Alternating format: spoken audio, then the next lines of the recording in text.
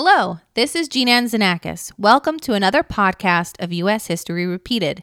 Today, we are once again flipping the script, and Jimmy is going to go into a little more detail on the California Gold Rush. Be sure to visit our website and social media channels to submit your email address. We are going to be hosting history happy hours, lesson plan sharing, and best practices. Get on the email list for all things Jimmy and Jean. Before we get into our episode, first, a quick shout out to our sponsors. This podcast is brought to you in part by Keen Insights Internet Services. That's KEENINSITES.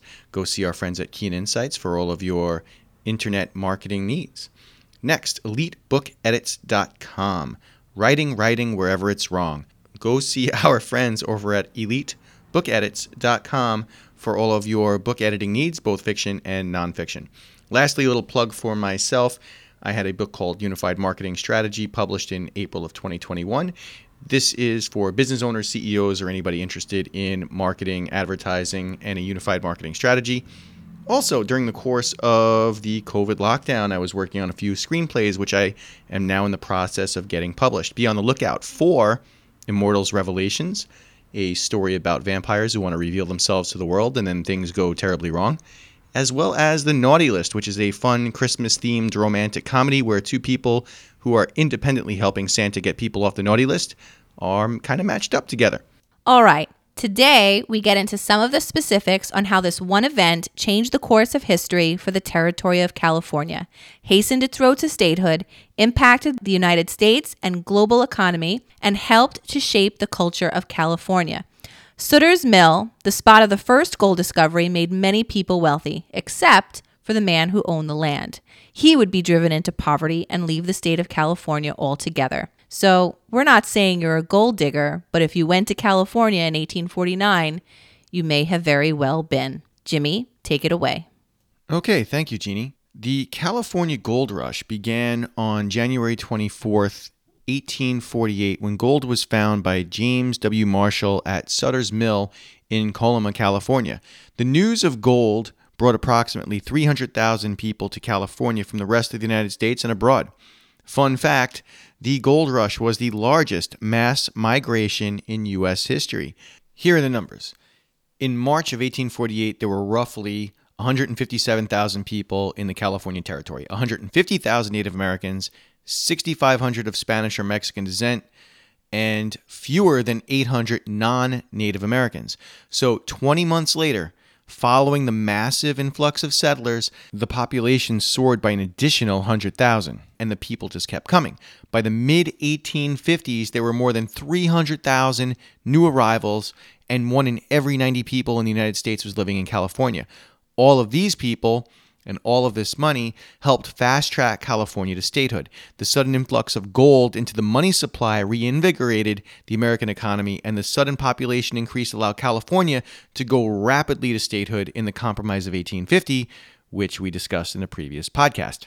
Gold was discovered earlier in California, and as early as March 9th, 1842, at Rancho San Francisco in the mountains north of present-day L.A., a California native, Francisco Lopez, was searching for stray horses and happened to find a small nugget of gold.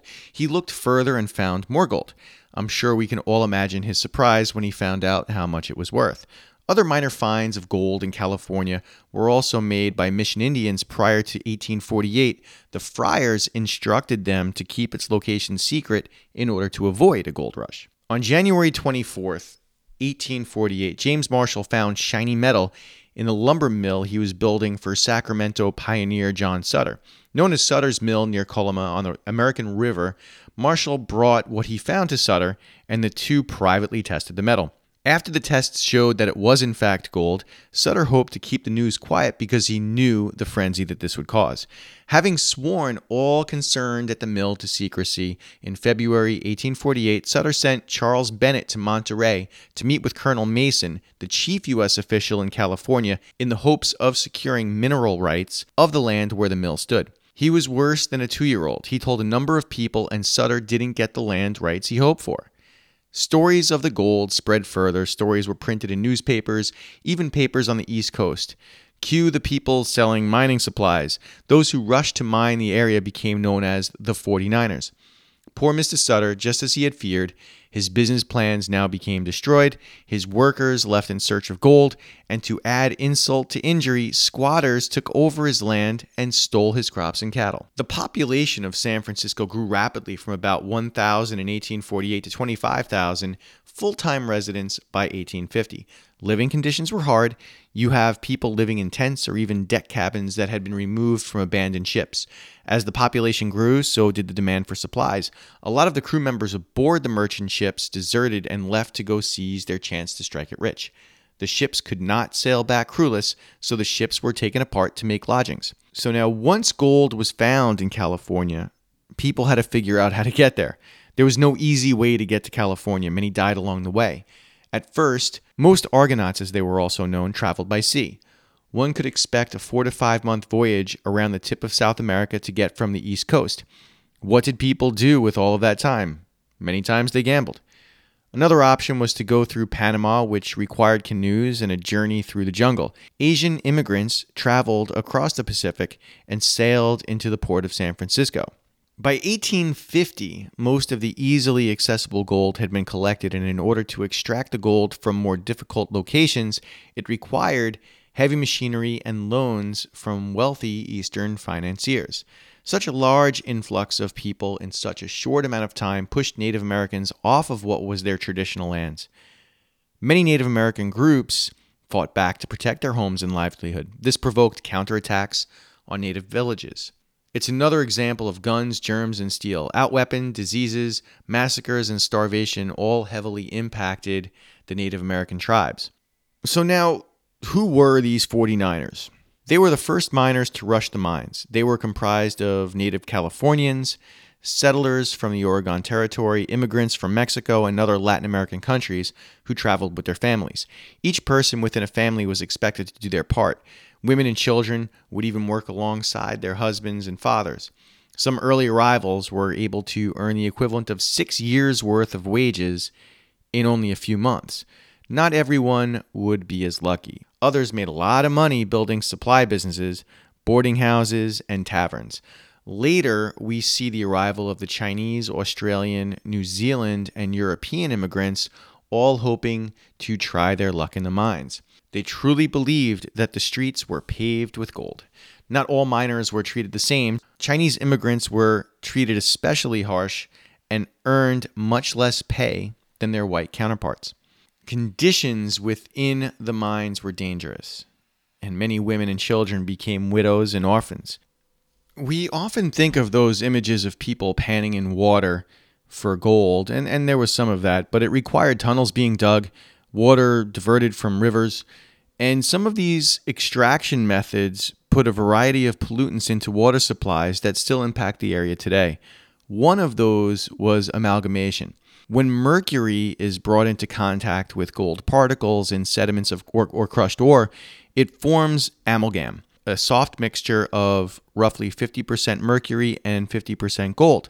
Now, to recover the gold from the amalgam, it is heated to evaporate the mercury, leaving the gold behind. I looked up this process and found a very cool YouTube video that both showed and explained the process. We will put this link into both the podcast description as well as on our website. I encourage you to take a look. Okay, so it was pretty lawless at the time, and the benefit to being a 49er was that the gold was kind of free for the taking at first. In the gold fields at the beginning, there was no private property, no licensing fees, and no taxes. Rules attempted to balance the rights of early arrivers at a site with later arrivers.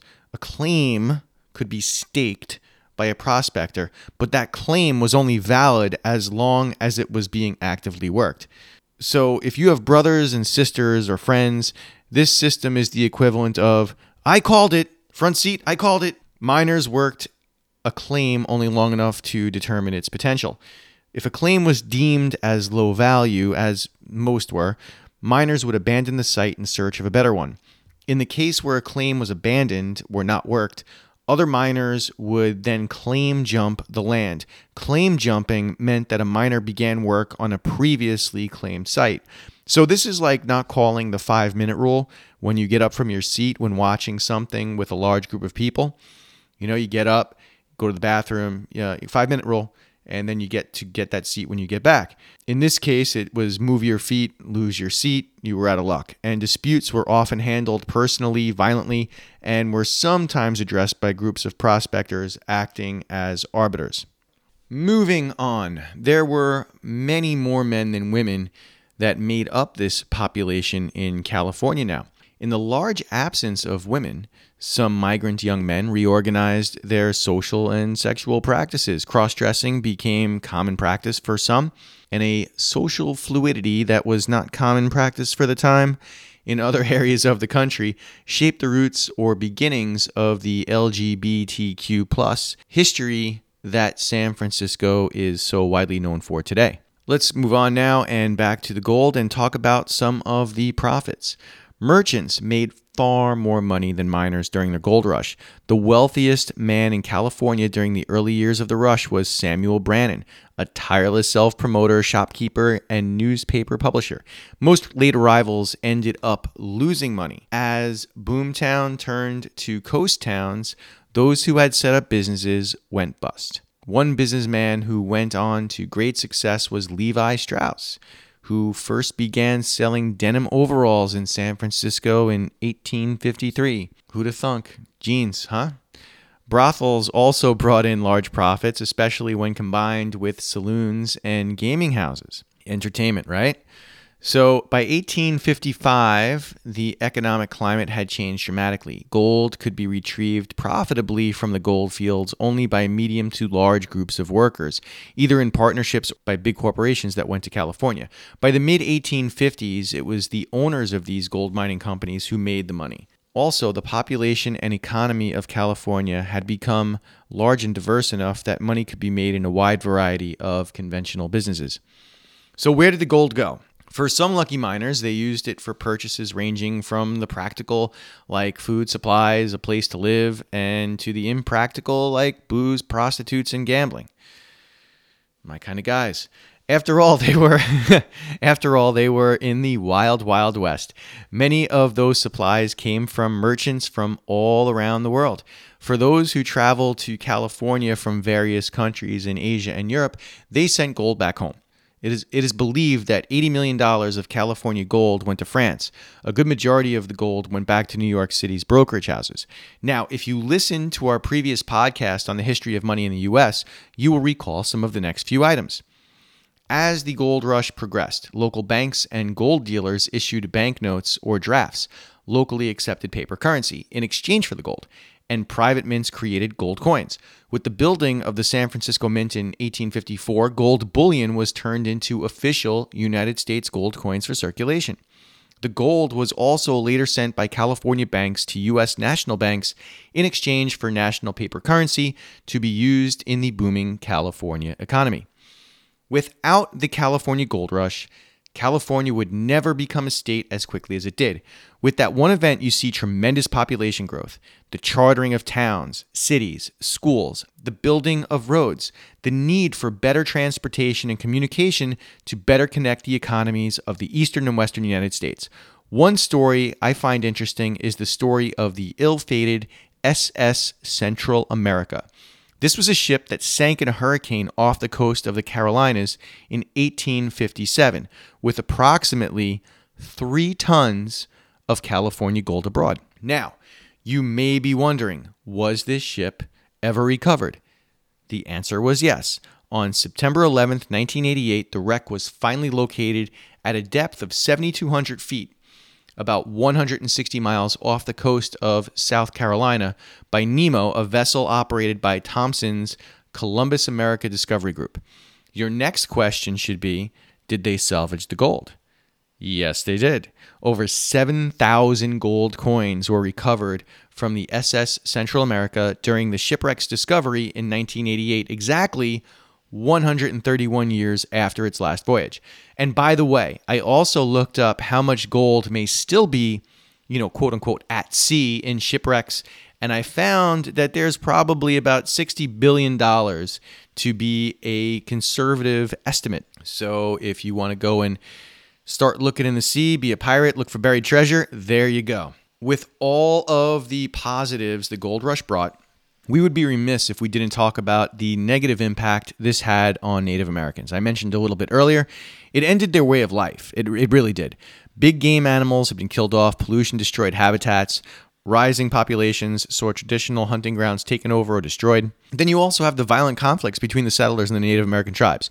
Acts of violence towards settlers often led to large-scale retribution against the tribes. Historian Benjamin Madley recorded the numbers of killings of California Indians between 1846 and 1873 and estimated that during this period, at least 9,400 to 16,000 California Indians were killed by non-Indians, mostly occurring in more than 370 massacres, which is defined as the intentional killing of 5 or more disarmed combatants or largely unarmed non-combatants, including women, children, and prisoners, whether in the context of battle or otherwise. So when you hear in today's day and age, the massacre of, a massacre is the intentional killing of 5 or more disarmed, blah, blah, blah.